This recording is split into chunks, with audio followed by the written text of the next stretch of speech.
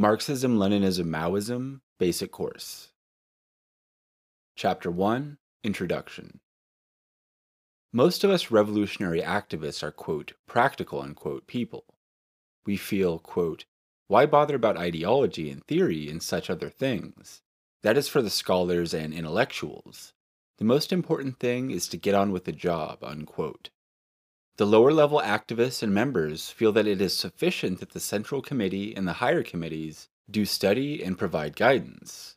And often many members in the higher committees also feel that other work is too pressing to, quote, allow, unquote, much time for theory. On the other hand, there are a few others who feel it is necessary to know every work of the great teachers in order to work, quote, properly, unquote. They spend a large amount of time trying to read everything. They also have a tendency to treat everything they read as dogma. It is necessary to avoid both these attitudes in our study. All comrades should give sufficient time and attention to study in order to understand the essence of our ideology, Marxism, Leninism, Maoism, MLM. Rather than knowing by heart a large number of books, it is necessary to understand deeply the essential and basic aspects of our guiding ideology. If we do this and learn to apply it in our day-to-day work, we can greatly improve our practice, both as individual activists as well as of the party as a whole. Very often, we understand and analyze the world around us only according to our own limited experiences, and therefore arrive at wrong conclusions. A proper understanding of MLM can help us overcome such errors. At other times, a superficial understanding can lead to going by only the letter of certain party decisions and stands and not understanding their essence and spirit. Such mistakes can also be avoided by a deeper grasp of MLM. By our study of MLM, we learn from the positive and negative experiences of world revolution. We learn to absorb the good in it, and we learn to differentiate between the good and the bad in our own practice. We thus learn to recognize, criticize, and fight all types of opportunism. In short, MLM is a must in order to mold our practice in the light of theory. This basic course in MLM is intended to present to activists an understanding of the principal aspects of our ideology. Our ideology is, first and foremost, a, quote, practical, unquote, theory meant to be implemented and put into practice. The theory itself emerged in the course of numerous class struggles. It is therefore essential to understand the concrete material conditions and social practice through which the great teachers of the proletariat, Marx, Engels, Lenin, Stalin, and Mao, discovered and formulated its basic principles. Thus, this book has been presented by relating the historical process of the growth and development of MLM. The basic concepts have been presented in short by, wherever possible, linking to the socio-economic conditions, main political events, and class struggles that gave birth to them. In order to understand any particular aspect in detail, more particular study would be necessary. This basic course, however, is meant to provide an essential basis for understanding the dynamic process of the development of our ideology and in what historical conditions and circumstances certain stands and theory came into being. Come, let's begin our study. Chapter 2, What is Marxism, Leninism, Maoism? The party leading the revolution is the Communist Party, and the ideology guiding the thinking and practice of the Communist Party is Marxism, Leninism, Maoism, or MLM. This is known to all of us. However, many of us are not so sure what is exactly meant by communist ideology or MLM, and what are its various parts or aspects. Quite a few understand it simply as the ideas of Marx, Lenin, and Mao. Such an understanding is incomplete, insufficient, and superficial. What is needed is to go deeper into the matter and understand the internal essence. Let us first therefore try to understand this essence of MLM. At the time when Marx and Engels were first developing and propagating the theory of communism, Engels, in 1847, drafted a booklet called The Principles of Communism. In this, he defined what communism is in the following very simple manner. Quote, communism is the doctrine of the prerequisites for the emancipation of the proletariat, unquote. Thus, Engels, in this very short definition, explains that the essence of communist ideology is to provide the theory regarding what is needed to achieve the ultimate freedom of the working class, the proletariat. This freedom would finally be achieved through the establishment of communist society. Stalin explained the same thing in the following way, quote, Marxism is the science of the laws governing the development of nature and society, the science of the revolution of the oppressed and exploited masses, the science of the victory of socialism in all countries, the science of building a communist society." Unquote. Here, Stalin explains the wide scope of Marxism. Firstly, it is a science which provides the answers to questions concerning not only society, but also the whole of nature. Thus, Marxism is an all-encompassing science. Secondly, it is a science regarding revolution. And this revolution is not of the rich, as in earlier bourgeois revolutions of the capitalist class, but of the poor and toiling masses. And thirdly, it is the science of building socialist and communist society.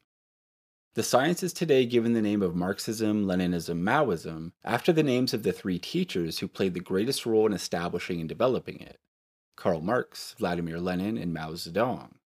Besides these three, we recognize two other great teachers who played a tremendous role: Friedrich Engels and Joseph Stalin. Engels was the comrade of Marx, who closely collaborated with him in laying the foundations of Marxism, as well as in advancing it after Marx's death. Stalin defended and developed Marxism-Leninism after Lenin's death. Marxism was first worked out by Marx, with the help of Engels, more than 150 years ago. The principal parts of Marxism are the philosophy of dialectical materialism and the discovery of the materialist conception of history or historical materialism. Marxist political economy, which discovered the laws of motion of capitalism and its contradictions, and the doctrine of surplus value, which uncovered the source of exploitation, and the theory of scientific socialism, based on the doctrine of the class struggle and the outlining of the principles governing the tactics of the class struggle of the proletariat. Leninism is Marxism in the era of imperialism and the proletarian revolution. It was first developed by Lenin around the turn of the century, during the course of the Russian Revolution, while fighting the opportunism of the Second International, and while advancing the international communist movement through the Third International. Leninism, while defending and developing Marxism, made the following significant contributions: the discovery of the laws of motion of capitalism under imperialism, and how they would inevitably lead the imperialist powers to war; the qualitative development of the theory and practice of proletarian revolution during the bourgeois democratic revolution, as well as the socialist revolution; a clear understanding regarding the dictatorship of the proletariat, as well as the first principles regarding socialist construction; providing the theory and direction for the nationality movements and the movements in the colonies, and linking the national liberation movements to the world socialist revolution; the development of the organizational principles of the Leninist Party, the new type of party.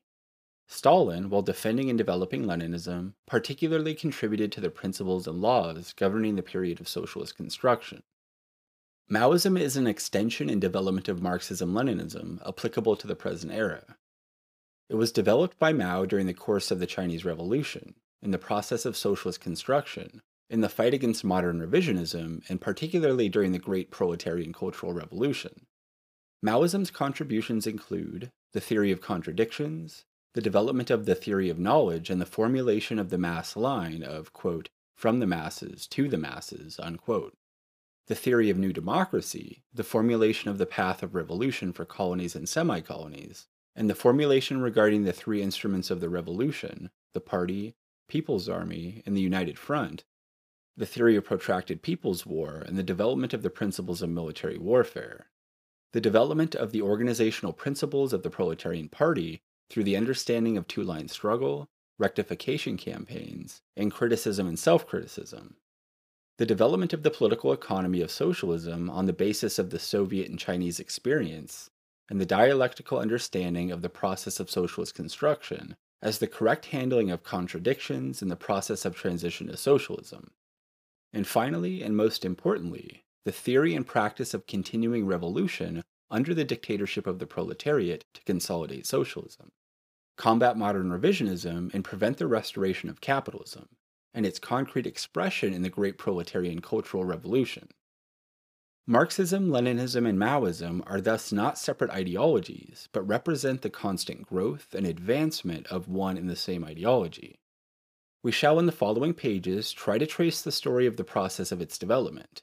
While doing this, we shall also try to understand the essence of its various parts and aspects that have been listed above. The list may appear to be long and difficult, but it needs not be so. If we concentrate and try to understand the basic essence of each aspect within its historical context, we will be able to grasp a lot. Chapter 3: Socioeconomic Conditions Leading to the Birth of Marxism. As we will see later, Marxism teaches us that any ideas or theory are always the product of some material conditions. Whenever new material conditions come into being, new ideas and theories are bound to emerge too. This same truth also applies to Marxism itself. Thus, in order to understand Marxism better, we should try to know the material conditions, i.e., the socioeconomic conditions, within which Marx and Engels first gave birth to Marxism. Marxism was established over 150 years ago during the 1840s. It was established first in Europe, which at that time dominated the whole world economically, politically, and militarily. This world domination was such that almost all earlier advanced civilizations like India, China, Persia had been subordinated to it.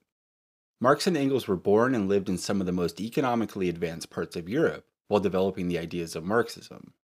They observed, participated in, and were influenced by all the major political events of that time. Thus, in order to understand how Marxism was born, we first have to take a look at the Europe of that time and see the principal factors in the socio-economic situation then. 1. The most important factor was the Industrial Revolution, which lasted from approximately 1760 to 1830, and, though it was centered in England, influenced the whole world. The Industrial Revolution was named as such because it was during those 70 years that the world first saw an explosive and revolutionary upsurge in industrial development. It was at this time that modern large factories were set up and grew at a very rapid pace, particularly in England. Along with this was the tremendous expansion of the world market, which sent English manufactured goods to all parts of the world. Though other countries like France, Holland, and parts of Germany and the USA also set up large factories, this period was heavily dominated by England. Its domination was such that it came to be called, quote, the workshop of the world, unquote, which supplied manufactured goods to all countries. The Industrial Revolution transformed the capitalist class. This class was economically not so strong earlier and was a middle class. It was called the bourgeoisie because bourgeois in French means middle class. But with the Industrial Revolution, this middle class was transformed into a class of industrial millionaires, the modern industrial bourgeoisie. The untold riches of this new class gave it the strength to challenge the feudal classes more powerfully, which were, until then, still the ruling classes. Alongside the modern industrial bourgeoisie, the Industrial Revolution also gave birth to another class, the modern industrial working class, or proletariat. This class consisted of workers working together by the thousands in large factories, was also far different from the earlier workers working in small groups in tiny workshops. The modern proletarians possessed nothing else except their laboring power, and had a strength and confidence not known to earlier generations of workers and toilers. This strength came from their contact with modern industry, their discipline learned from the factory system, and their superior organization due to their large numbers assembled together in single factories, under one roof. Their position within society made them potentially the most revolutionary force in history. 2. The other important factor was that which dominated the political situation in Europe at the time. It was the spate of the bourgeois democratic revolutions, led by the rising capitalist class, of which the most important was the French Revolution of 1789. The French Revolution not only brought about very radical changes in France, it also led to the Napoleonic Wars, where the armies of the French bourgeoisie conquered almost the whole of Europe and introduced bourgeois reforms abolishing feudalism wherever they went. They thus dealt a death blow to the kings and old feudal classes. Though the French armies were later defeated, the old ruling classes could never recover their old position. The modern bourgeoisie continued its revolutionary wave with numerous other bourgeois revolutions, which resulted in the conclusive defeat of the feudal classes and the victory of capitalism as a world system. Thus, at both the economic and political levels, the period Marxism birthed was a period of great advances and victories for the capitalist class, when it was conclusively establishing its rule in the most advanced and dominant countries of the world. 3. Though this was the period of the greatest advancement of the bourgeoisie, the principal factor that gave birth to Marxism during this period was the rise of working class consciousness and proletarian organizations and movements, thus signaling the emergence of the proletariat as an independent and self-conscious force. This rise of class-conscious proletariat first took place in England and France. This was primarily because of the early spread of modern industry in those two countries. The spread of modern industry, though it brought great wealth to the bourgeoisie, meant at the same time that the most inhumane working and living conditions for the working class. Almost 3/4 of the workforce were composed of women and children because they provided cheaper and more easily controlled workers for the capitalists. Children from the age of 6 were forced to work 14 to 16 hours in the spinning mills.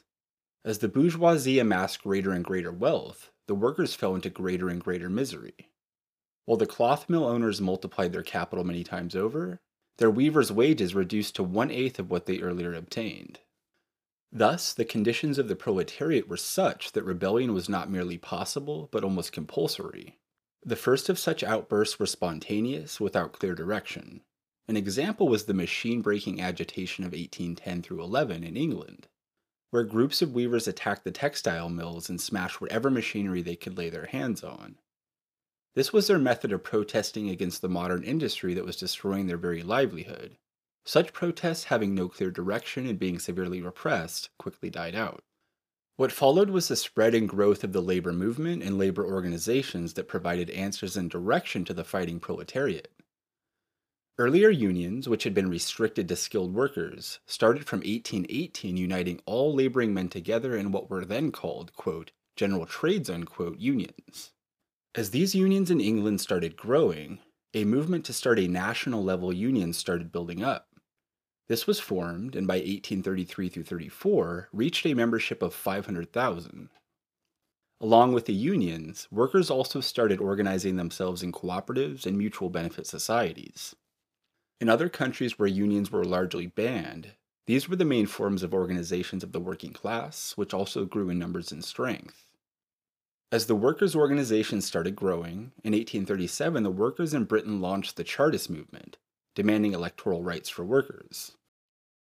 This was the first broad, truly mass and politically organized proletarian revolutionary movement. It used the method of mass petitions to Parliament, somewhat similar to the signature campaigns sometimes organized today. These petitions gathered up to 5 million signatures.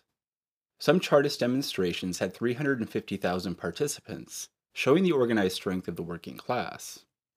However, as the movement grew in strength and militancy, it faced severe repression and was suppressed by 1850. During the early 1840s, while Engels was staying in Manchester, in England, he was in close contact with revolutionary Chartist leaders as well as its weekly, the Northern Star, and was influenced by the Chartist movement. The growing militancy of the workers' movement in this period also often led to the first worker uprisings, which were brutally suppressed. Examples of these were the uprisings in London in 1816 and Manchester in 1819, the uprisings of the silk workers of Lyon, France in 1831 and 1834, and the uprising of the hand-loom linen weavers of Silesia in Prussian Germany, today part of Poland, in 1844. The last-named struggle had a strong impact throughout Germany as well as on the young Marx. Thus, by the time of the 1840s, the proletarian movement was growing rapidly in strength and intensity in many industrial countries.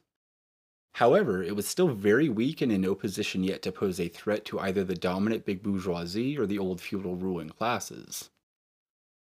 Nevertheless, the emergence of the proletariat as an independent class force was an event of world historical significance. The proletariat coming into material existence also meant at the same time the birth of the ideas representing this new revolutionary class. Many ideas and theories claiming to represent working class interests thus came into being. Marxism, when it was first formulated in the 1840s, was only one among them. However, though many theories had emerged from the same economic conditions, Marxism alone provided the tools to properly understand those conditions and also to change them. Therefore, in the years to come, it was Marxism alone that would prove to be the true proletarian ideology.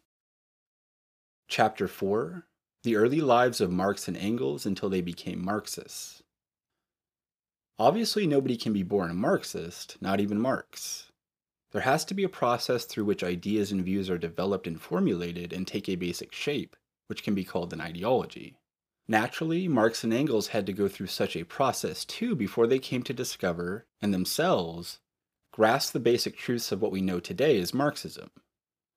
This process of thought was naturally determined to a great extent by the concrete experiences that both of them went through.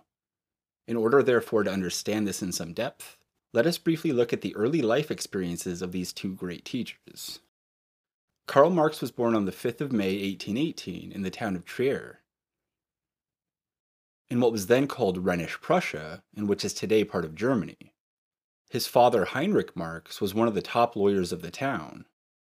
The family was well-to-do and cultured, but not revolutionary. Both of Marx's parents came from a long line of Jewish priests. Thus, though they were economically well off, they had to face social discrimination in the anti-Jew atmosphere of Prussia. In 1816, Marx's father was forced to convert to Christianity because the Prussian government enacted a rule stopping Jews from practicing law. Similarly, in 1824, another Prussian law was passed to prevent non-Christians from being admitted to public schools. To overcome this, Heinrich Marx was forced to baptize his son Karl, along with all of his brothers and sisters. Thus, though he was no believer in organized religion, Marx's father was forced to adopt a new faith, just in order to pursue his profession and give his children a good education. Marx's hometown, Trier, is the oldest town in Germany, which for many centuries had been the residence of Roman emperors and later the seat of Catholic bishops, with a religious administration for the town and surrounding area. In August 1794, the French armies captured the town, instituted a civil administration, and brought in the ideas and institutions of the French Revolution. The town only went back into the hands of the Prussian king after the defeat of France's Napoleon in 1815. Thus, during the time of Marx's birth and youth, it still carried the definite impact of 21 years of French revolutionary ideas. Trier was a small town, similar in size to our smaller Toluca towns, with a population then of around 12,000. It was principally a market town for the surrounding area, which for centuries had been a famous wine-growing area. Its population was composed of occupations typical to a, quote, service, unquote, town, civil servants, priests, small merchants, craftsmen, etc. It had remained untouched by the Industrial Revolution and was thus economically relatively backward. During Marx's youth, it also had a high degree of poverty. Official statistics in 1830 gave an unemployment figure of 1 in every 4, though the actual figures must have been much higher. Beggars and prostitutes were common, and the figures of petty crimes like stealing were extremely high. Thus, Marx from a very young age was witness to the misery of the poorer, laboring classes. After attending elementary school, Marx entered the Friedrich Wilhelm Gymnasium secondary school in 1831, from which he graduated in 1835. Within 3 weeks, he was sent for further studies at the law school of the university 40 miles away from Trier, in the city of Bonn, an important center which is today the joint capital of Germany. Marx, with a desire to learn as much as possible, immediately registered in 9 courses besides law, including poetry, literature, art, etc. He was at first regular at lectures, but gradually lost interest, particularly in the law lectures, which he found dry and unsatisfying. He reduced his courses first to 6 and then to 4. He decided to study on his own and soon got involved in the stormy life of the students, whom he soon became a leader. Being deeply interested in writing poetry, he also joined the Potenbund, a circle of young writers founded by revolutionary students. In the constant struggle between the sons of the feudal nobles and the bourgeoisie, he soon became a leader of the bourgeois group. He was often involved in fistfights and sometimes in sword duels. He carried a stiletto knife, somewhat similar to our Gupti knives, for which he was once arrested and had a police charge put on him. He was also sentenced to 1 day in the university student prison on charges of, quote, nightly uproarious disturbances of the peace and drunkenness, unquote. Marx, in one sword duel, was even injured on his right eyebrow. This led his father to withdrawing him from Bonn University and bringing him back to Trier in August 1836. While he was in Trier, he got secretly engaged to Jenny von Westphalen, the daughter of Baron von Westphalen, a nobleman and senior Prussian government official. Jenny, who was 4 years older than him, and Marx were childhood loves who had decided to get married while Marx was still in school. They now got engaged with the approval of Marx's parents, but without Jenny's parents' approval, which was only obtained in 1837. In October 1836, Marx moved to the University of Berlin, which was in the capital of Prussia. The university was much larger than Bonn and was renowned as a major center of learning. After registering for his university courses, Marx immediately jumped into a storm of work. He stayed up night after night, eating irregularly, smoking heavily, reading heavy books, and filling up notebooks. Instead of formal classes, Marx pursued his studies on his own. Working at a tremendous pace, he moved from law to philosophy to poetry to art and then to writing plays and stories, and then back to philosophy and poetry. His overwork had a bad effect on his health, particularly his smoking affected his lungs, and he was sometimes forced to take a break. But he always went back to his excessive work habits, reading up everything from the ancient to the latest works of scientists and philosophers. His bent was towards philosophy, always trying to find universal meaning, always searching for the absolute in principles, definitions, and concepts. During his second year at the university, he joined a group of philosophy students and teachers called the Young Hegelians. They were followers of the famous German philosopher Friedrich Hegel, who had taught at Berlin University and died in 1830. They tried to give a radical interpretation of Hegel's philosophy, and for this they were sometimes called left Hegelians. One of Marx's friends in this group, its intellectual leader, was a professor called Bruno Bauer, who was a militant atheist who constantly attacked the church's teachings. Such attacks, along with the radical political views of the Young Hegelians, made them a target of the Prussian authorities. Thus, when Marx completed his doctoral thesis, he could not obtain his degree from the Berlin University, which was dominated by reactionary appointees of the Prussian government. After completing his studies in Berlin, he submitted his thesis and obtained his PhD in April 1841 from the liberal-leaning University of Jena, that was outside Prussian control. After obtaining his degree, he had hoped to become a lecturer at Bonn University, where Bruno Bauer had transferred to in 1839. But Bauer himself was in trouble because of the students' disturbances his anti-religion lectures were causing. Finally, the king himself ordered the removal of Bauer from Bonn University. This meant the end to Bauer's teaching career as well as any hope of a teaching job for Marx. Marx started concentrating on journalism, which he had already started immediately after leaving university. This also helped him to participate more thoroughly in the rapidly growing radical democratic opposition movement, then developing in his Rhineland province and the neighboring province of Westphalia. These provinces, which had experienced the liberating influence of the French anti-feudal reforms, were major centers of opposition to the Prussian king. Industrialization had also led to the growth of the bourgeoisie, particularly in Cologne, the richest city of the Rhineland. This meant strong support for this radical opposition movement by the industrialists, who were fed up with the excessive controls of the feudals. Marx first started writing for, and then in October 1842, became the chief editor of the Rheinische Zeitung, a daily newspaper supported by such industrialists. In Marx's hands, the newspaper soon became a fighter for radical democratic rights. This, however, brought Marx into constant conflict with the Prussian censors who were very repressive. Finally, when the paper published a criticism of the Russian Tsar's despotism, the Tsar himself brought pressure on the Prussian king to take action. The paper was banned and had to be closed down in March 1843.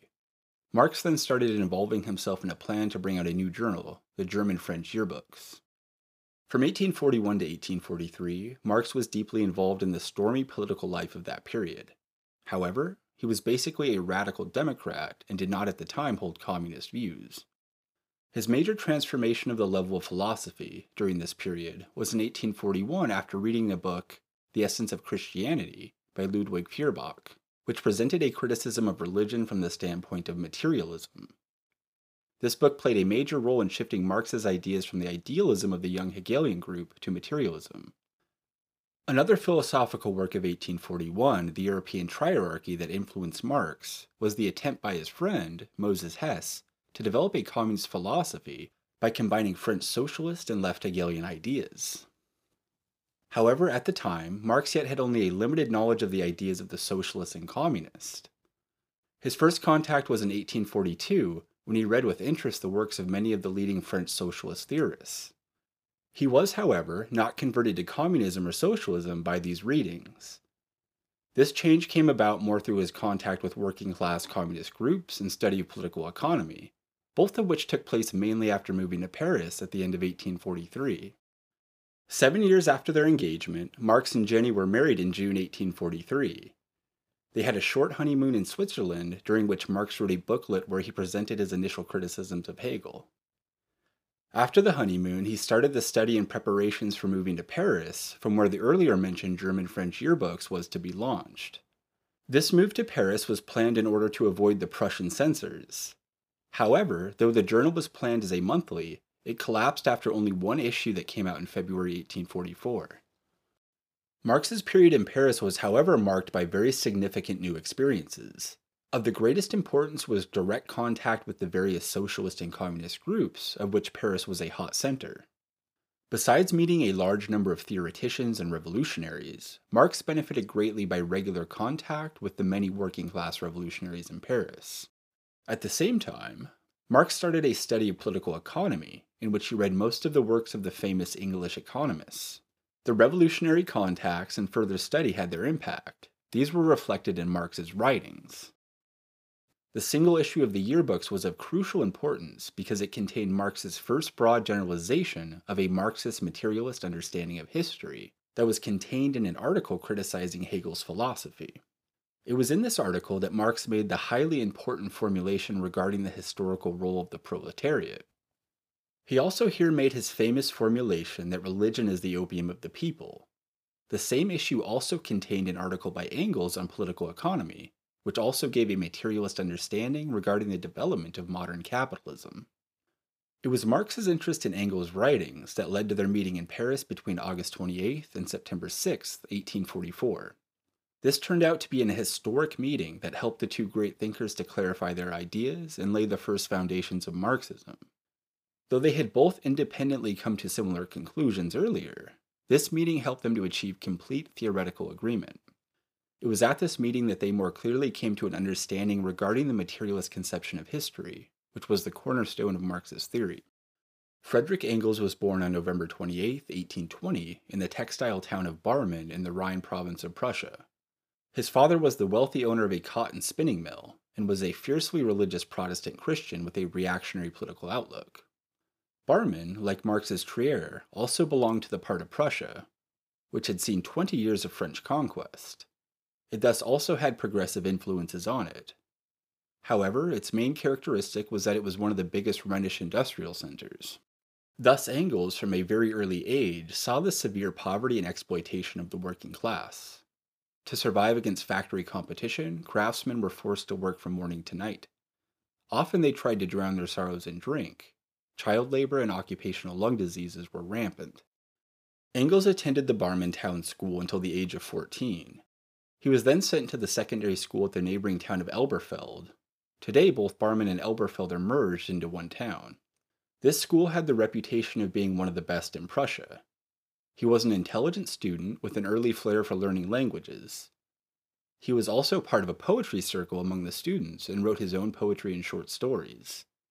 He was planning to study economy and law, but his father was more interested in making his eldest son learn the family business. At the age of 17, he was suddenly removed from school and made to join as an apprentice in his father's office. Though this was the end of Engels' formal schooling, he continued to use his free time to study history, philosophy, literature, and linguistics, and to write poetry, which he was attracted to. The next year, in July 1838, Engels was sent to work as a clerk in a large trading firm in the large port city of Bremen. The big city atmosphere brought Engels in contact with foreign literature and the press. In his leisure time, he started reading fiction and political books. He continued learning new languages and besides German got some knowledge of Latin, Greek, Italian, Spanish, Portuguese, French, English, Dutch, etc. This ability to learn languages continued throughout Engels' life, during which he learned to be quite fluent in over 20 languages, including Persian and Arabic. Also in Bremen, Engels became a good horseman, swimmer, swordsman, and ice skater. While at school, Engels had been a fighter against bureaucracy. Now as a grown youth, he was attracted to the radical democratic ideas of the bourgeois democratic revolution, then taking shape in Germany. The first group he was attracted towards was the Young German Literary Group that stood for radical political views. He soon started writing for a journal being published by them from the port city of Hamburg, not far from Bremen. He wrote 2 articles on the situation in his home district.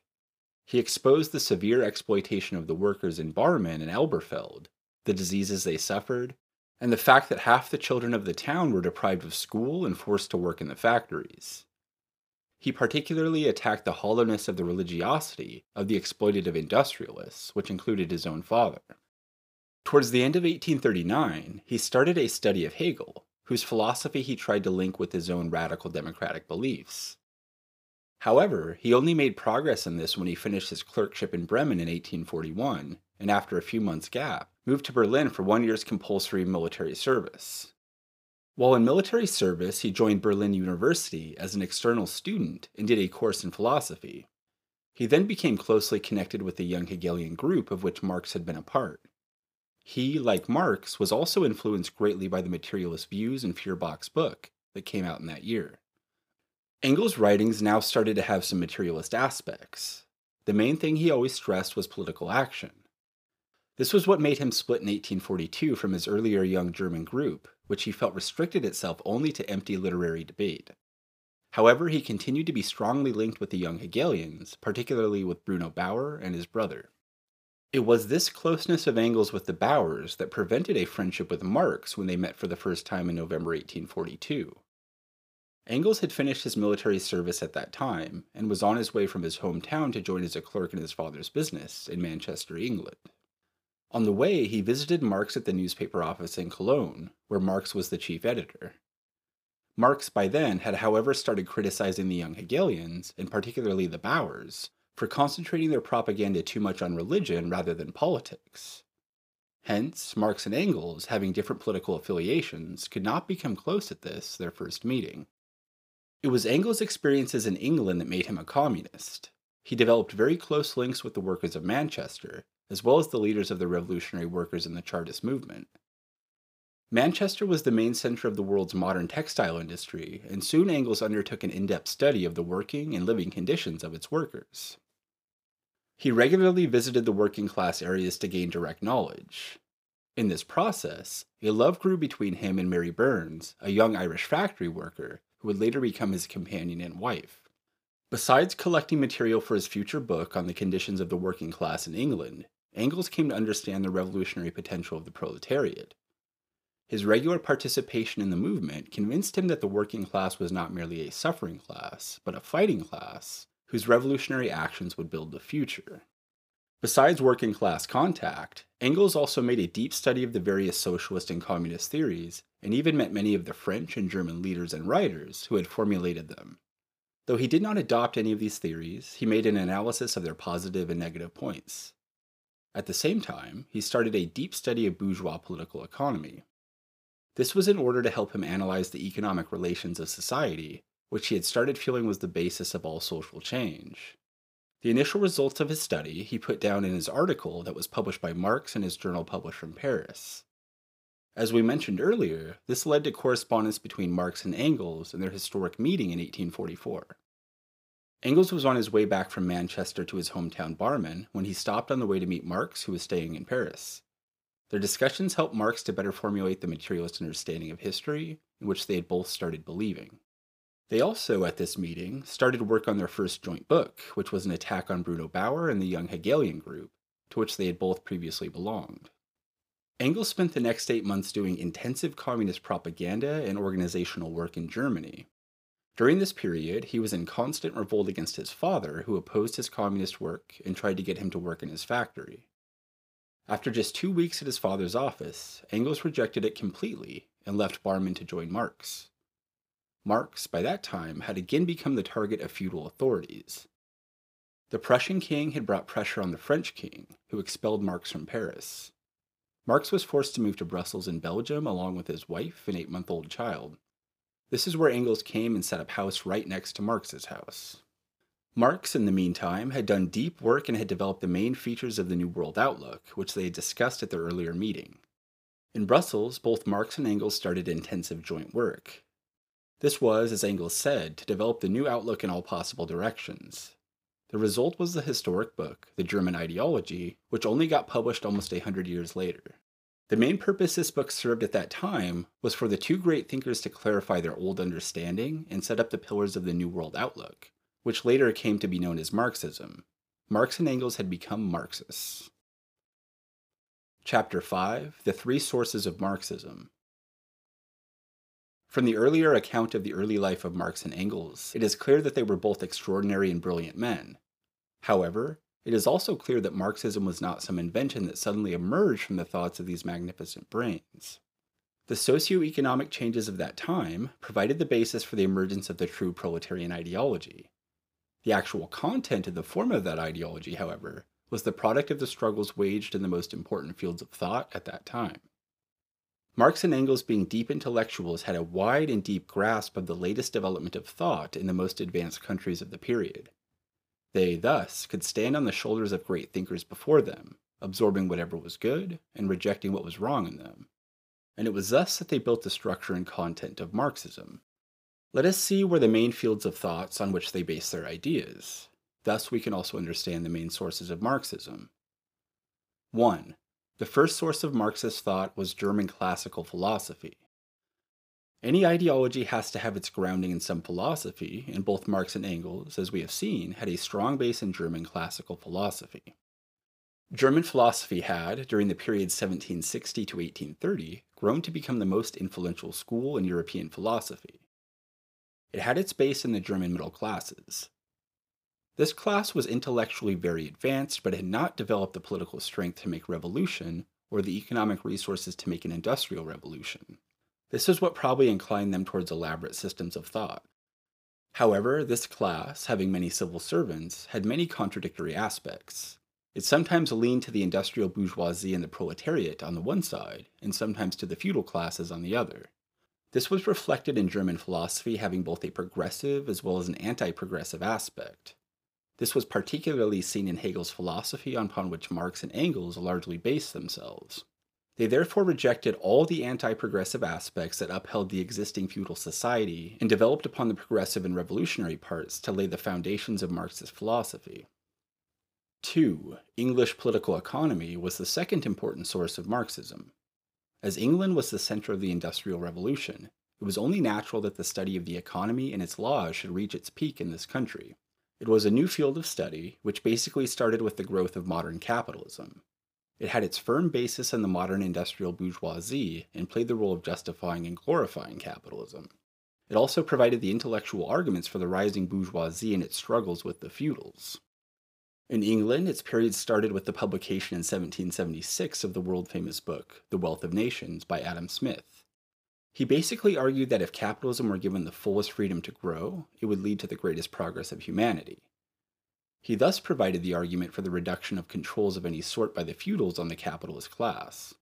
David Ricardo was another famous classical economist who played a crucial role in the battles of the bourgeoisie with the landlords. He was the one who pointed out that as capitalism progressed, the average rate of profit of the capitalists fell. His very significant discovery was the development of the labor theory of value, which showed that all economic value is created by labor. Other later economists analyzed the causes of economic crisis under capitalism. English political economy basically served the interests of the industrial bourgeoisie. It therefore played a revolutionary role against the feudal classes. However, the economists very often did not carry forward their analysis beyond the point where it began to hurt bourgeois class interests. Thus, for example, Ricardo, though he developed the labor theory of value, did not expose the exploitation of labor by the capitalist class. This was done by Marx. He took the work of the English economists beyond the limits of the capitalist class and drew the necessary revolutionary conclusions from them. It was thus that Marx developed the principles of Marxist political economy. 3. The third source of Marxism was the various socialist theories, which mainly originated from France. These theories represented the hopes and aims of the newly emerging proletariat class. They were both a reflection of, as well as a protest against, capitalist exploitation and oppression of the working class. France at that time was the main center for revolutionary groups and revolutionary theory, which inspired the whole of Europe. It was therefore natural that socialist theories too mainly came out of France. Most of these theories had major defects, as they were not based on a proper scientific analysis of society. Nevertheless, they represented a break with the individualism, self-interest, and competition of bourgeois revolutionary theory. They also pointed the way forward for the proletariat from capitalist society. Marx thus made a study of these theories of socialism and communism before formulating the Marxist principles of scientific socialism. While in Paris, he spent a considerable amount of time with the leaders and members of the numerous French revolutionary and socialist groups. Marx took what was best in socialism and gave it the scientific basis of the doctrine of class struggle. He thus developed the principles of Marxist scientific socialism.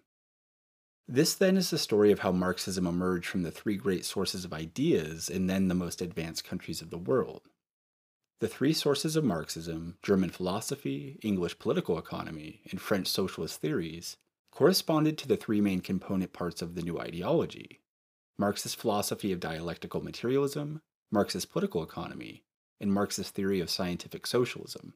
In the following pages, we will try to understand the essence of each of these parts. Chapter 6: The Basic Formulations of Marxist Philosophy, Dialectical and Historical Materialism. As we have repeatedly seen earlier, Marx and Engels always insisted that all philosophy should be practical and linked to the real world. This was expressed in the most clear manner by Marx in his famous saying, quote, "The philosophers have always interpreted the world in various ways. The point, however, is to change it," unquote. By this, Marx meant that he did not want to become a philosopher like our rishis and munis, sitting on some mountain and meditating regarding supernatural things. He did not see much point in thinking and contemplation unless it was linked to the practical world. His basic quest was to try to understand how the world was changing, and thus to participate in actual practice and change today's world and society. He was thus interested in a philosophy that would be applied in social practice.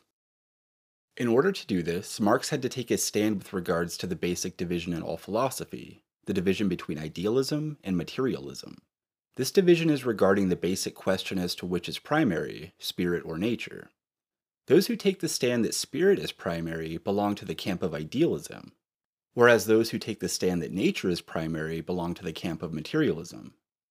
Idealism is always connected in one way or another to religion. Being men of practice who were absolutely opposed to religious beliefs, it was but natural that Marx and Engels established Marxist philosophy firmly in the camp of materialism. In doing so, they were definitely influenced and aided by the writings of Feuerbach and other materialist philosophers of that time. However, these philosophers were mechanical materialists who understood nature and society to be like a machine, turning round and round without any development or real change. Marx rejected mechanical materialism because it did not bring any understanding of historical change and development. For this, Marx had to turn to dialectics, which is the science of the general laws of motion. The essence of dialectics is that it understands things in their interconnections and contradictions. Dialectics thus was able to provide the science of development that Marx knew was necessary to change the world. At that time, Hegel's philosophy and laws of dialectics, which Marx studied deeply, were the most advanced in Europe. But Hegel had developed his philosophical laws in an idealist way by only making them applicable to the field of thought. He belonged to the camp of idealism and refused to recognize that nature and material, social being, are primary, and spirit and ideas are secondary. He thus did not accept that his system of thought itself was a product of the development of human society in a definite stage.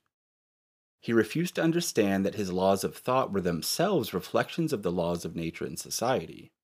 Thus, as Marx said, Hegel's dialectics, by being idealist, was standing on its head, meaning it was absurd and illogical.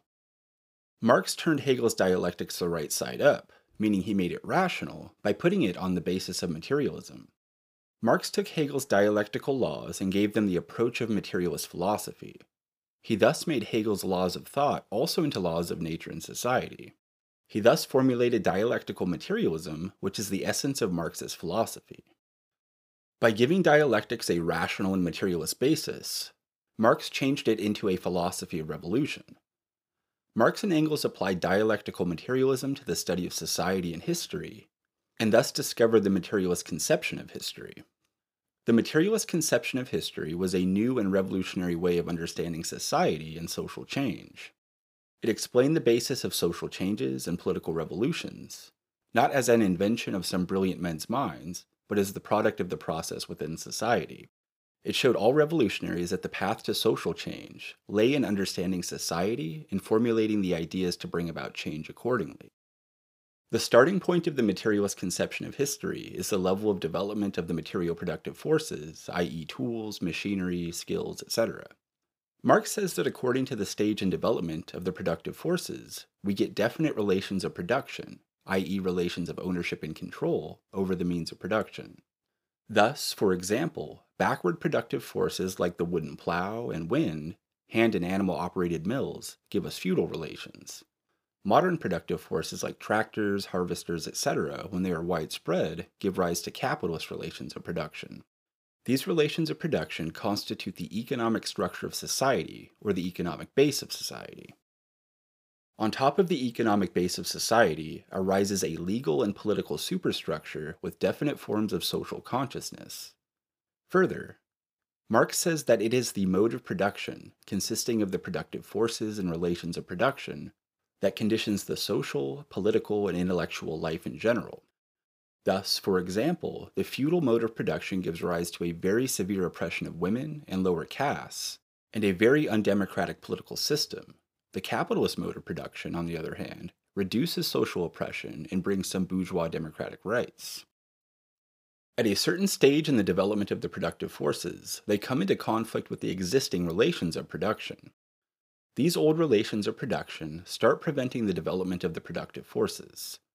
Unless these production relations are changed, the productive forces cannot develop. This period when the relations of production start acting as chains on the development of the productive forces is the beginning of the epoch of social revolution. Revolution is needed to change the relations of production, i.e., the relation between the various classes in society. Once this happens, and the relations of production or property relations are broken, i.e., the economic base is changed, then the change in the whole superstructure follows quite quickly. This materialist conception of history was the first great discovery of Marx, which he accomplished in 1844 through 45. It was the foundation on which the other great pillars of Marxist theory were built. In later years, Marx and Engels and the other Marxist teachers further developed Marxist philosophy. However, its essence remained the basic principles of dialectical and historical materialism described above. Chapter 7: The Struggle Against Utopian Socialism and the Establishment of Scientific Socialism. Utopian socialism is the term used to describe the main trends of pre-Marxist socialism, which arose and became prominent in the first half of the 19th century. The terms, quote, utopians, unquote, derive from the idea of utopia, which is supposed to be a state of things where everything is perfect, and, quote, socialist, unquote, first became popular in the 1830s. They were used to describe a group of thinkers who developed theories to transform society on a more egalitarian basis, by removing individualism, selfishness, and competitiveness in human nature. Many of these thinkers or their followers tried to implement their theories by setting up ideal communities where all the members worked, lived, and shared the fruits of their labor on a cooperative basis.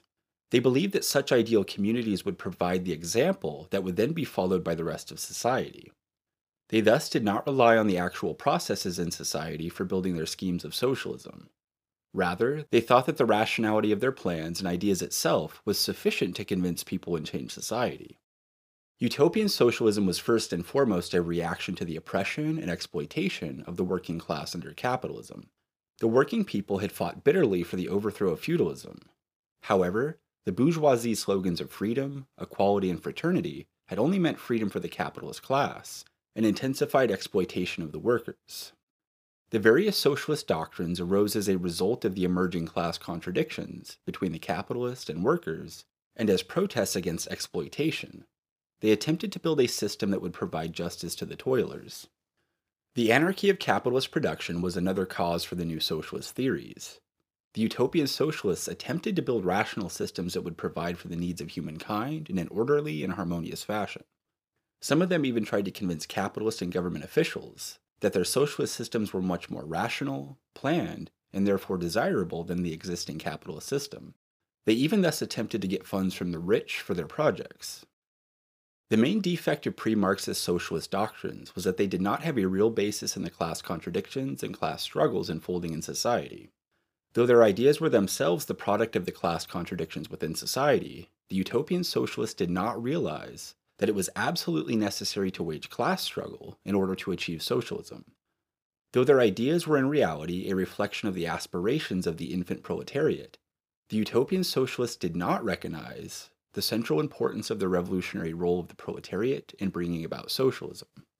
When Marx and Engels came into contact with the socialist and communist groups, they started trying to convince the followers of the utopian socialist theories of the incorrectness of their ideas. They participated intensively in the debates in the various revolutionary and working class groups where these theories and ideas were being discussed. Their main aim was to give a scientific basis to socialist theory. For this, they had to expose the defects and wrong understanding of the earlier socialists and place socialism on the sound basis of the Marxist theory of class struggle. As Marx himself pointed out, the theory of class struggle was not something new that he invented. In fact, the earlier socialist and even bourgeois writers were quite conscious about it and wrote about classes and class struggle. However, the essential difference of the Marxist theory of class struggle is that it showed how class struggle led inevitably to socialism and communism. Firstly, Marx showed that the classes were not something that always existed in human society. He showed that there was a long period in human history where there were no classes at all, i.e., during primitive communism. There would also be a period in the future when there would again be no classes. Secondly, Marx particularly analyzed the present-day class struggle between the bourgeoisie and the proletariat and showed how this class struggle would inevitably lead to revolution by the workers and the establishment of the dictatorship of the proletariat, i.e., socialism. Thirdly, Marx pointed out that the dictatorship of the proletariat was itself a period of transition to a new society. The proletariat could only develop by destroying itself as a class, by abolishing all classes, and establishing a classless society, i.e., communism. It is this theory of class struggle that Marx and Engels developed, propagated, and brought into practice throughout their lives. It is this theory of class struggle that Marx and Engels developed, propagated, and brought into practice throughout their lives. It is this Marxist theory of class struggle that converted socialism into a science, which laid the basis for scientific socialism.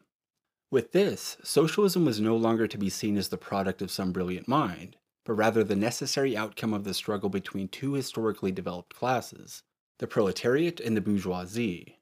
Because of scientific socialism, the task of the socialist did not become one of trying to develop the most perfect, harmonious, and rational system of society, like the utopian socialist had tried to do.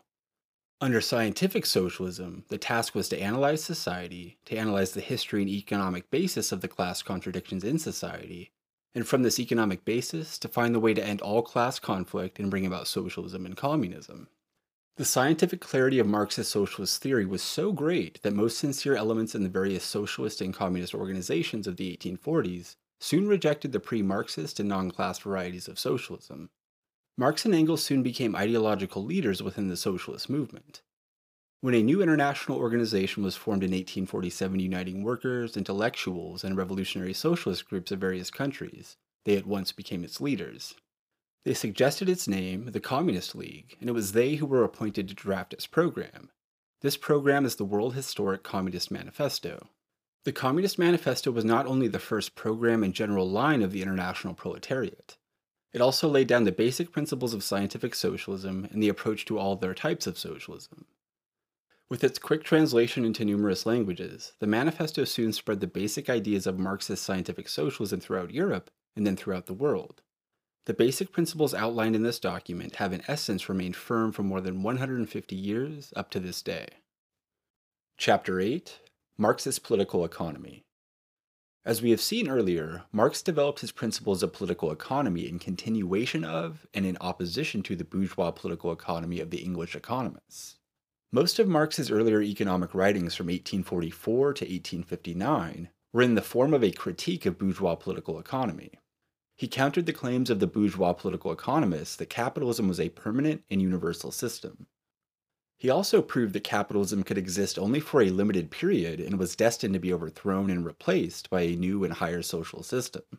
His later economic analysis, particularly the various volumes of his main work Capital, concentrated on discovering the economic laws of capitalism. The in-depth analysis of the relations of production in capitalist society, in their origin, development, and decline, thus formed the main content of Marx's political economy. Bourgeois political economists always made their analysis in the form of a relation between things, i.e., the exchange of one commodity for another. Marx, however, showed that economics deals not with things, but with the relations between people, and in the last analysis, between classes.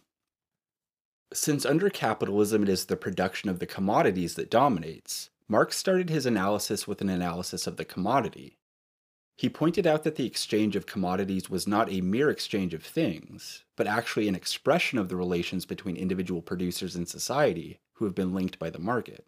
Though commodity exchange has existed for thousands of years, it is only with the development of money and the birth of capitalism that it reaches its peak, lining up the entire economic lives of millions of individual producers throughout society into one whole.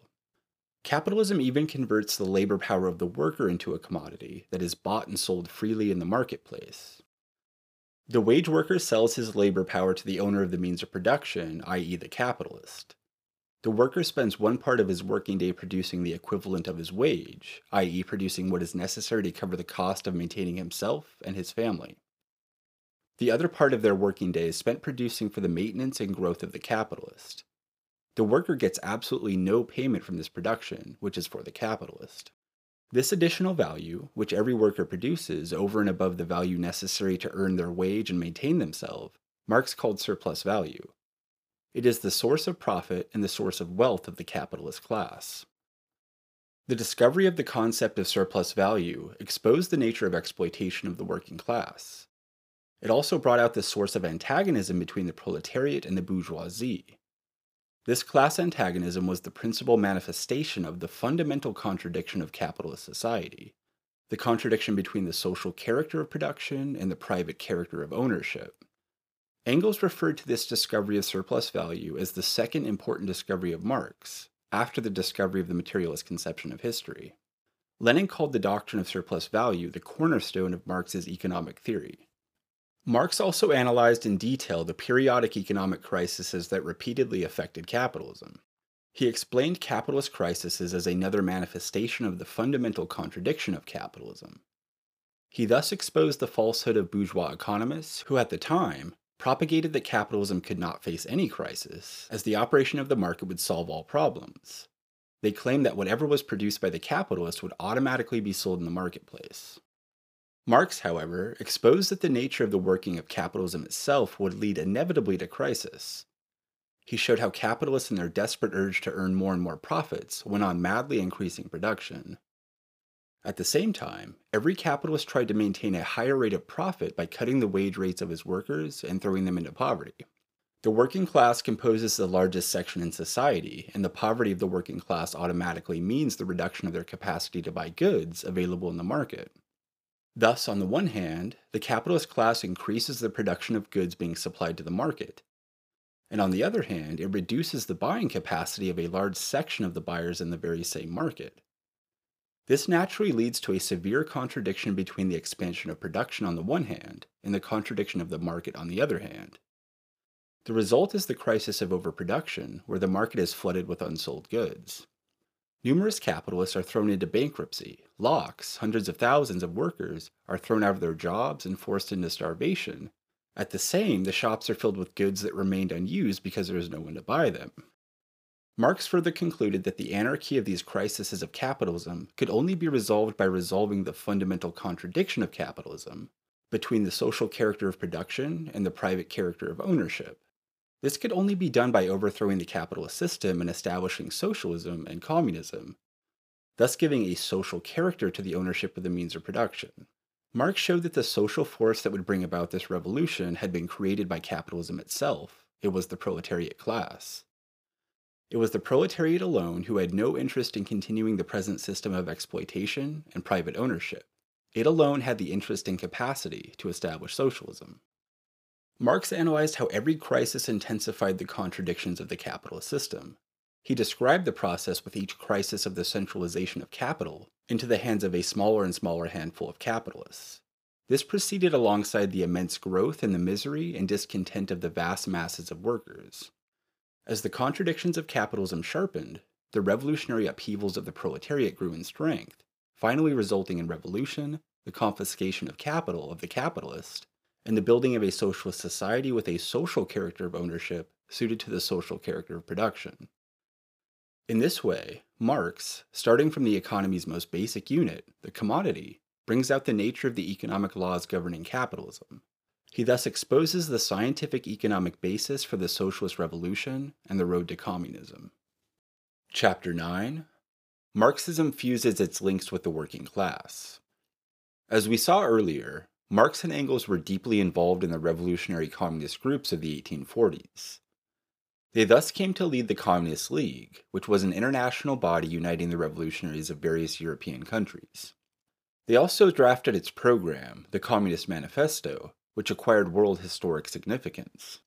However, at that time, in 1848, the influence of Marxism had yet to reach the vast working class masses. The influence of the Communist League was limited and consisted mainly of exiled workers and intellectuals. In fact, at that time, Marxism was just one of the many trends of socialism. The 1848 revolution, which spread insurrection throughout the European continent, was the first major historical event where Marxism proved itself in practice. Marx and Engels were in Brussels when the revolution first broke out in France. The Belgian government, fearing the spread of the revolution, immediately expelled Marx from Brussels and forced him to leave for Paris, where Engels soon joined him. However, as the revolutionary wave spread to Germany, both decided to move there immediately in order to directly participate in the revolutionary events. There they tried to consolidate the work of the Communist League and the workers' associations. They published a daily newspaper, the Neue Rheinische Zeitung, which served as an organ of propagation of the revolutionary line. The newspaper took a line in support of radical bourgeois democracy, as the completion of the bourgeois democratic revolution was then the main task in Germany.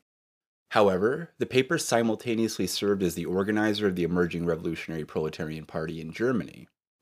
Marx and Engels even tried to form a mass workers' party by uniting the workers' associations of various provinces of Germany. The paper lasted for 1 year. With the collapse of the revolution in Germany and other parts of Europe, the paper was forced to close down and Marx was expelled by the Prussian king.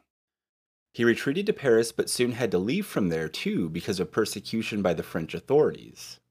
Engels continued fighting in Germany as a soldier in the revolutionary armies until the very end. After military defeat, he escaped and towards the end of 1849 joined Marx, who had by then settled in London. England then continued to be their center until the end of their lives. The defeat of the 1848 revolution spread confusion among the revolutionaries and proletarian activists throughout Europe. Most of the earlier dominant trends of socialism could not provide any proper understanding regarding the reasons for the course of events during the revolution. It was in such an atmosphere that Marx took up the task of explaining the social forces behind the initial victory and later defeat of the revolution. Since France was the center and principal starting point of both the upsurge and decline of the revolution, Marx concentrated his analysis on French events. This he did through his brilliant works, The Class Struggles in France, 1848 to 1850, and The 18th Brumaire of Louis Bonaparte. They were Marx's first attempts to explain current historical events by means of the materialist conception of history. He analyzed with complete clarity the class forces behind each of the major turns and twists in the revolution. He thus provided the class basis for revolutionary proletarian tactics. By exposing the role of various classes at various stages, he showed who were the friends and enemies of the revolution, and therefore the approach of the proletariat to each of them. In the following period, Marx continued his writings on all the major political events throughout the world. In all these writings, he presented a clear perspective from a proletarian viewpoint. This distinguished them from all other varieties of socialism. In the following period, Marx continued his writings on all the major political events throughout the world. In all these writings, he presented a clear perspective from a proletarian viewpoint. This distinguished them from all other varieties of socialism, which proved incapable of providing real answers to the continuously changing world situation. It clearly established the superiority of Marxism over other brands of socialism as a practical tool for understanding and changing the world. Simultaneously, Marx and Engels worked energetically to unite the weak and fragmented organizations of the working class. The Communist League, which had its main center in Germany, faced severe repression from the Prussian police. Many of its members in Germany were put behind bars, and the organization itself was finally dissolved in November 1852. During the long period of reaction after the failure of the 1848 revolution, Marx and Engels tried continuously to reorganize and revive the working class movement. Besides writing and publishing their works extensively, they maintained constant contact with the working class organizations in various countries, particularly England, France, and Germany. Their constant attempt was to form an international organization of the working class, and to set up separate parties of the proletariat in the industrially developed countries. The main work in this respect was done by Marx. He worked throughout this period under very difficult conditions.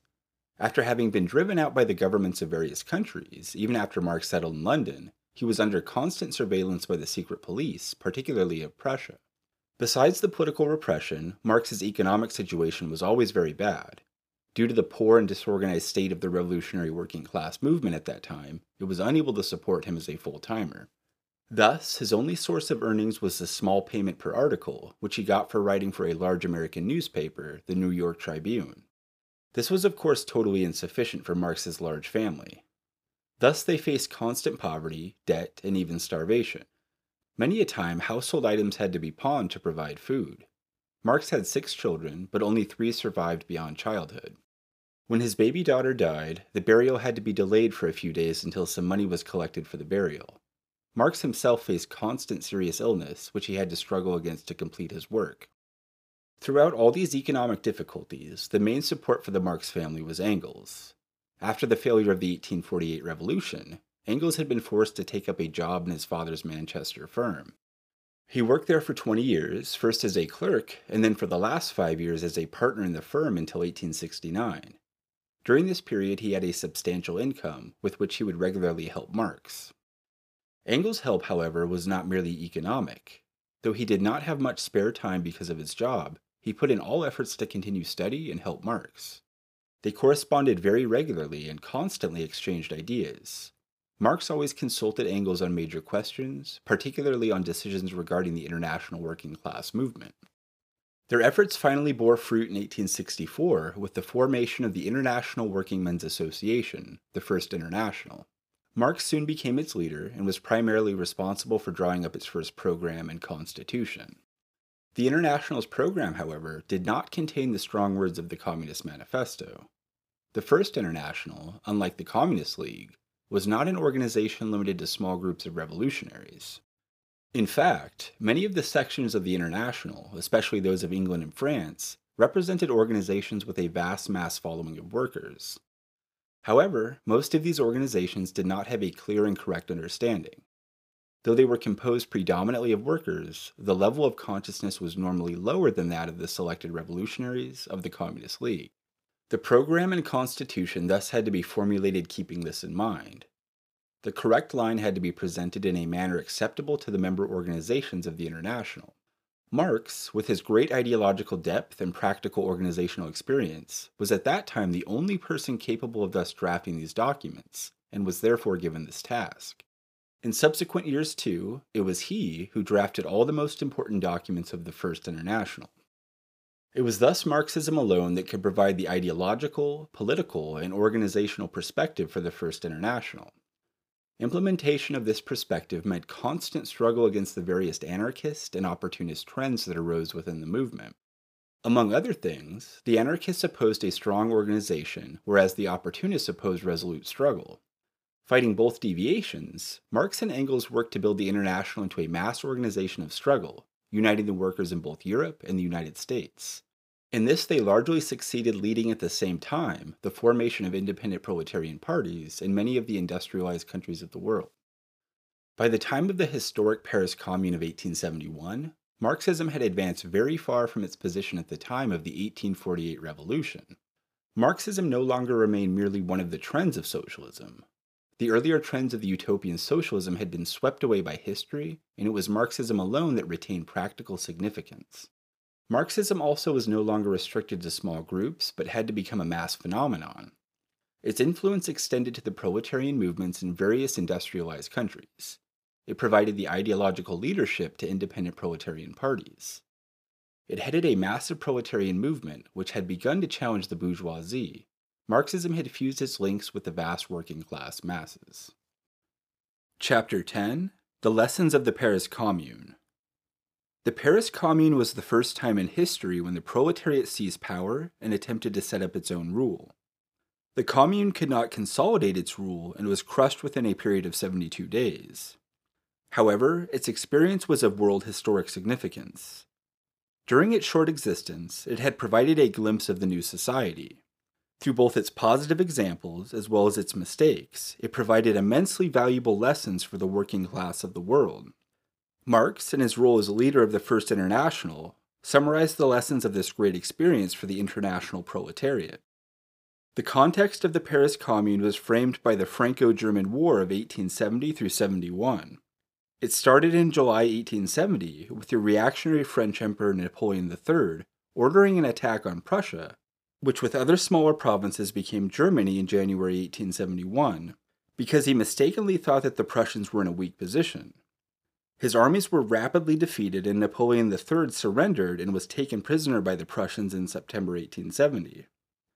Napoleon III's surrender was followed by the setting up of a republic headed by a politician named Thiers.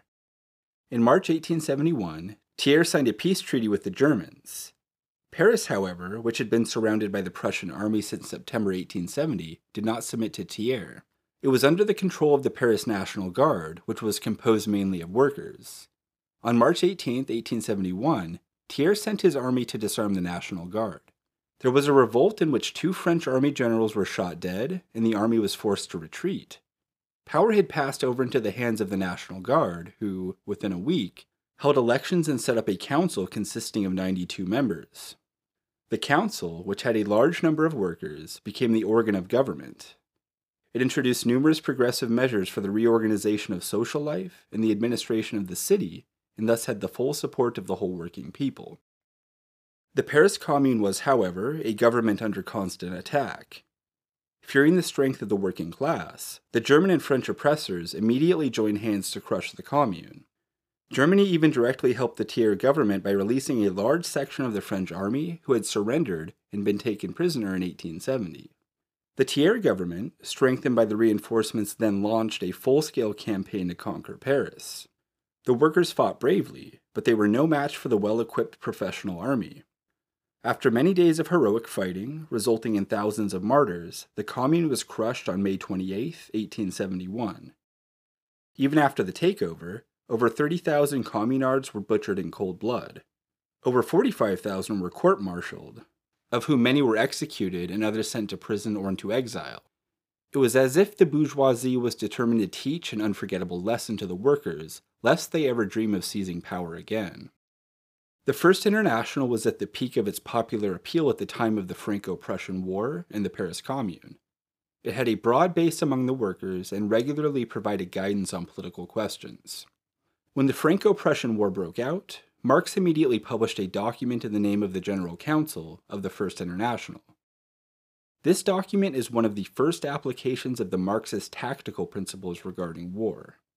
He called for international solidarity of the workers while putting the blame for the war on the rulers of both France and Prussia. Due to the propaganda of the International, a strong spirit of internationalism existed among German and French workers. In fact, Bebel and Wilhelm Liebknecht, 2 members of parliament and leaders of the German Proletarian Party, who were Marxist members of the International, were jailed by the Prussian government for voting in parliament against war credits. In the initial period of the war, Marx characterized it as a defensive war on the part of Germany because of the reactionary nature of the aggressive Napoleon III regime. He, however, predicted the fall of this reactionary ruler. When this took place, Marx immediately published a document that called on the German workers to oppose what had now become a German war of conquest. He called for peace with France and recognition of the newly formed republic. He characterized the republic as being led by the finance aristocracy and big bourgeoisie. However, he felt it would be premature to attempt to overthrow the republic and form a workers' government. In fact, Marx firmly opposed any attempt at insurrection in Paris. This was because the German enemy had already surrounded Paris, and there was very little chance of any insurrection surviving under such circumstances. Despite Marx's advice, activists of various anarchist and conspiratorial trends, who had some following in Paris, made various attempts at organizing an uprising. When the insurrection actually took place, Marx, in spite of all his earlier opposition, declared full and militant support for the Commune. He immediately recognized its historic significance and sent hundreds of letters throughout the world trying to build up support. Through messengers, he kept in contact with the communards, sending advice to the internationalists in the Commune. Consulting Engels, who was an expert in military matters, he also sent advice regarding the military defense of the Commune. Though the leadership of the Commune was in the hands of the members of other groups and trends, the Marxists within the Commune made all attempts to strengthen its activities and defense. After the defeat of the Commune, the International was the principal organization, which arranged for shelter and help to gain jobs for the communards who had to flee the brutal oppression of the French bourgeoisie. Marx, who immediately hailed the Commune as an event of immense historic significance, made an in-depth analysis trying to draw lessons from its experience. This work, The Civil War in France, was written during the Commune, but could only be published 2 days after its fall. It served to propagate its achievements and build the correct perspective toward the Commune among revolutionaries and workers throughout the world. Firstly, Marx highlighted the major positive and revolutionary measures taken by the Commune, which he presented as the incubation of the new society.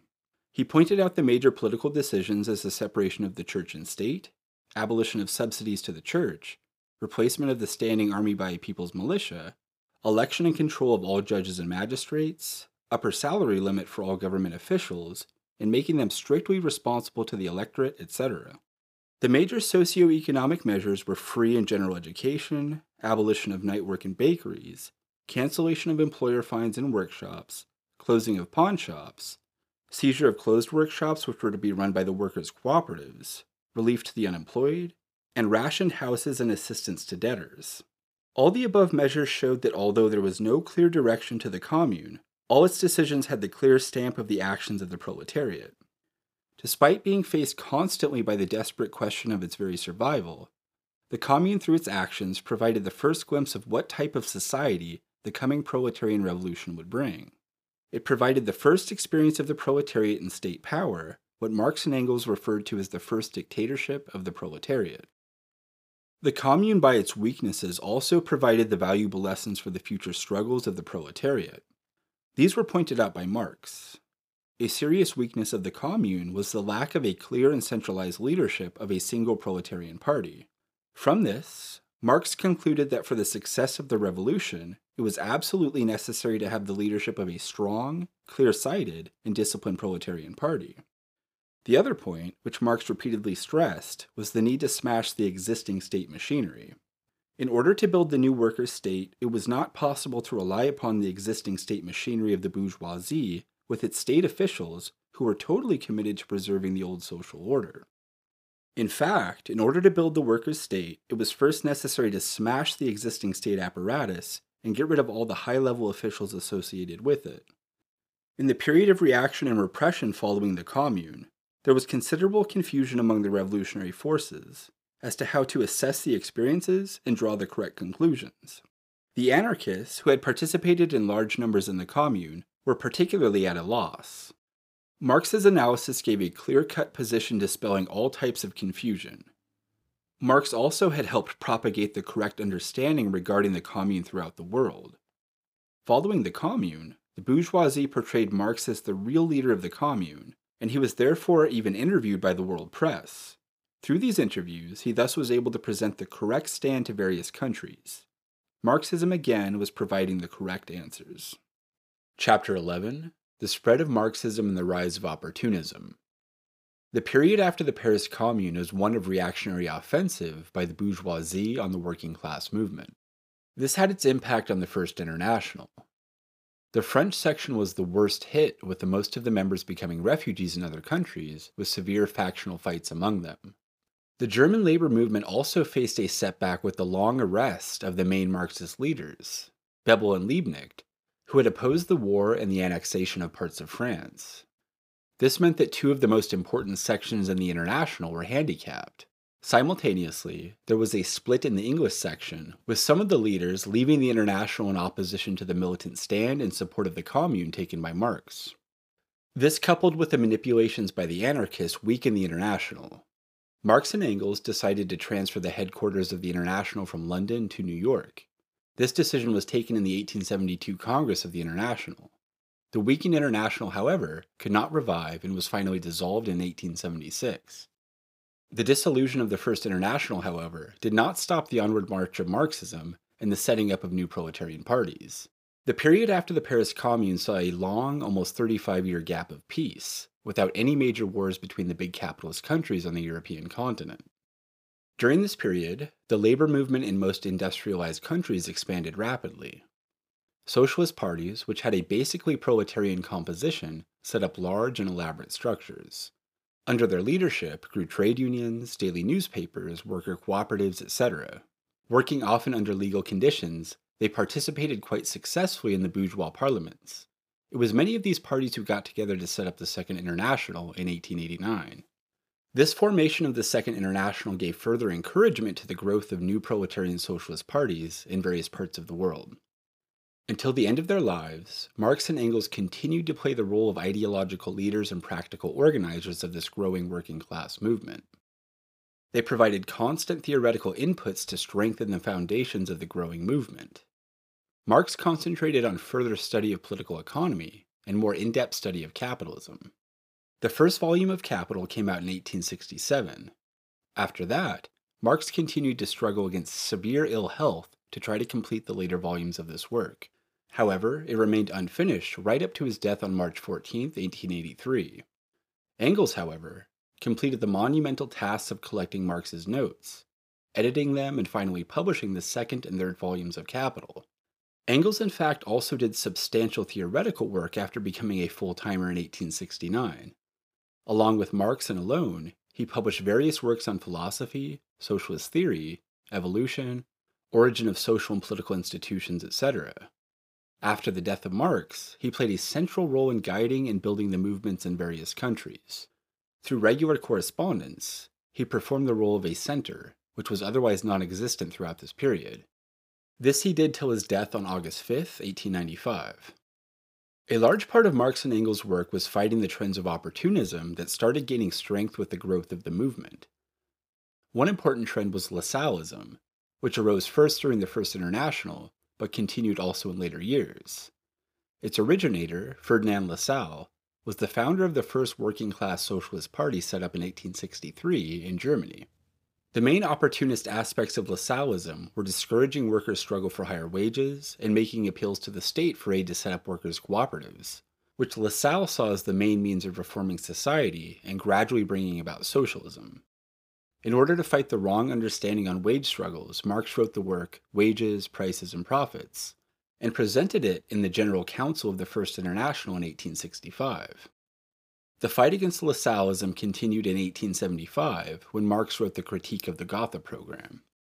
The Gotha Program was the program drafted at the time of the unification of the Lassalist and Marxist proletarian parties of Germany into one party. At that time, the Marxists were so keen on unity that they made many compromises with the opportunist politics of Lassalleism. Marx in his critique made a thorough criticism of the points that had opportunist politics.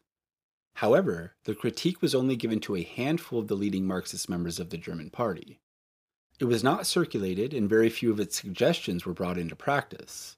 However, in 1891, when a new party program was being drafted, Engels insisted on publishing the critique, despite the protests of some of the leading members of the party. This time, the Lassalleist aspects did not appear in the new program. Other opportunist trends that appeared were similarly resolutely opposed by Marx and Engels as long as they were alive. After Engels' death, however, one of the biggest attacks on Marxism appeared from within the proletarian movement itself. Since direct opposition to Marxism was very difficult, this attack came in the form of an attempt to, quote, revise, unquote, Marxism. This trend, which later came to be called revisionism, was initiated first by Bernstein, one of the leading members of the German Party and also of the Second International. He first presented his views in 1898 through 99 within the German Party. Bernstein proposed that because of changed conditions, it was necessary to change all the basic formulations made by Marx. He proposed that it was not necessary to have violent revolution to bring about socialism, and that reform of capitalist institutions would gradually bring about socialism. As opportunism had been growing in the working class movement, Bernstein's revisionism soon found supporters in various parties. However, at the same time, many genuine revolutionaries rallied around in the support of Marxism. The debate was taken up before the Congress of the Second International held in 1904. The Congress strongly condemned revisionism by a vote of 25-5, with 12 abstentions. There was also another compromise resolution, which did not so strongly condemn revisionism, that did pass because of a tie vote of 21-21. Thus, in both the resolutions, there was a very big section that supported or did not want to take a strong stand against revisionism. Though the Congress finally condemned revisionism, it was quite clear in 1904 that opportunism and revisionism had built a substantial base for itself at the highest levels of the international working class movement. The opposition to opportunism in many countries, however, was also strong. A particularly strong center was in Russia, where the Bolsheviks under the leadership of Lenin had already waged numerous struggles against Russian varieties of opportunism. Chapter 12: Marxism in Russia, Early Life of Lenin. Russia was one of the countries where Marxism and Marxist literature spread very early. In fact, the first translation of Marx's principal work, Capital or Das Kapital in German, was in Russian. An edition published in 1872, just 5 years after the original German edition, was an immediate success with good sales and numerous positive reviews in prestigious journals. Its impact was so great that by 1873 through 74, quotes from Capital already started appearing in the propaganda of radical student agitations in big Russian cities. The translation into Russian of other Marxist work was also taken up quite early by Russian revolutionaries attracted to Marxism. One such revolutionary was Vera Zasulich, a woman revolutionary known for her attempt to assassinate the governor of St. Petersburg. She started a correspondence with Marx in 1881, which she later continued with Engels after Marx's death. In 1883, she became part of the first Russian Marxist organization, the Emancipation of Labor Group, led by George Plekhanov. Plekhanov participated in the first Congress of the Second International in 1889, after which he met Engels for the first time. After this meeting, Plekhanov continued to maintain close links and take guidance from Engels. Plekhanov played the principal role in establishing Marxism in Russia. He translated and popularized many of Marx and Engels' works. While combating the anarchist, peasant socialist views of the Narodniks, he also made many theoretical contributions to Marxism. Russia at that time was under the tyrannical rule of the Tsar, against whom many revolutionaries and revolutionary groups had started activities. Many of these groups, however, had leaning towards anarchism and terrorism. Plekhanov and the Emancipation of Labor Group played the crucial role in converting considerable sections to Marxism. Lenin, who joined hands with the group at a later stage, was, however, the outstanding figure who advanced Marxism and the proletarian movement. Lenin was the party name of Vladimir Ilyich Ulyanov, who was born on April 22, 1870, in the city of Simbirsk, which was the capital of Simbirsk province. It was situated on the Volga, which is Russia's biggest river. Though it was a provincial capital, communication with the outside world was limited during Lenin's youth. There was no railway, and the main means of transport was via the steamers that traveled up and down the Volga. This, however, stopped during the long winter months when the river froze into ice and journeys had to be made on horseback. Lenin's father was a well-educated man who, through hard work, had risen from the level of a poor peasant to become a teacher, inspector of schools, and finally the director of elementary schools in Simbirsk province. He was also given the noble rank of civil councilor in 1874. He died in 1886. Lenin's mother was the daughter of a rural doctor. Though she did not go to school, she was educated at home and even learned many foreign languages, which she later taught her children. She died in 1916. They had 8 children, of whom 2 died in early childhood and 1 in her teens. Lenin was the 4th child. All his brothers and sisters grew up to be revolutionaries. Lenin was, however, the most influenced by his elder brother Alexander. Alexander was a brilliant student and gold medalist of the University of St. Petersburg, then the capital of Russia. He was a member of secret revolutionary study circles of revolutionary youth in St. Petersburg and conducted political propaganda among the workers. He stood ideologically between the Narodniks and Marxism. In 1887, Alexander was arrested along with his elder sister Anna and other comrades for trying to assassinate the Tsar. Anna was later released and banned from St. Petersburg. Alexander, who was the leader of the group, was hanged on March 8, 1887, along with 4 of his comrades. Lenin was only 17 years old at the time and vowed to avenge his brother's martyrdom. From a very young age, Lenin was a model student with a very systematic method of study. Unlike other students, he never produced his assignments at the last minute. Rather, he prepared an early outline and draft, constantly making notes, additions, and changes before producing his final draft. He had a very high level of concentration and did not talk to anyone who disturbed him while studying. He was a great admirer of his elder brother and at a young age tried to imitate Alexander in everything he did. A month after his brother was hanged, Lenin, despite the severe tension and grief, had to sit for his school exit exams. He received a gold medal as the school's best student. Despite the gold medal, Lenin could not get admission in either the St. Petersburg University or Moscow University because he was the brother of a known revolutionary. He finally gained admission to the smaller University of Kazan. However, he was expelled within 3 months from the city of Kazan for participating in a demonstration against new regulations, limiting the autonomy of universities and the freedom of students. The police officer who escorted him to the city limits tried to convince the young Lenin that he was up against a wall. Lenin, however, replied that the wall was a rotten one which would crumble with one kick. The next year in 1888, Lenin was allowed to return to Kazan, but was not given readmission into the university.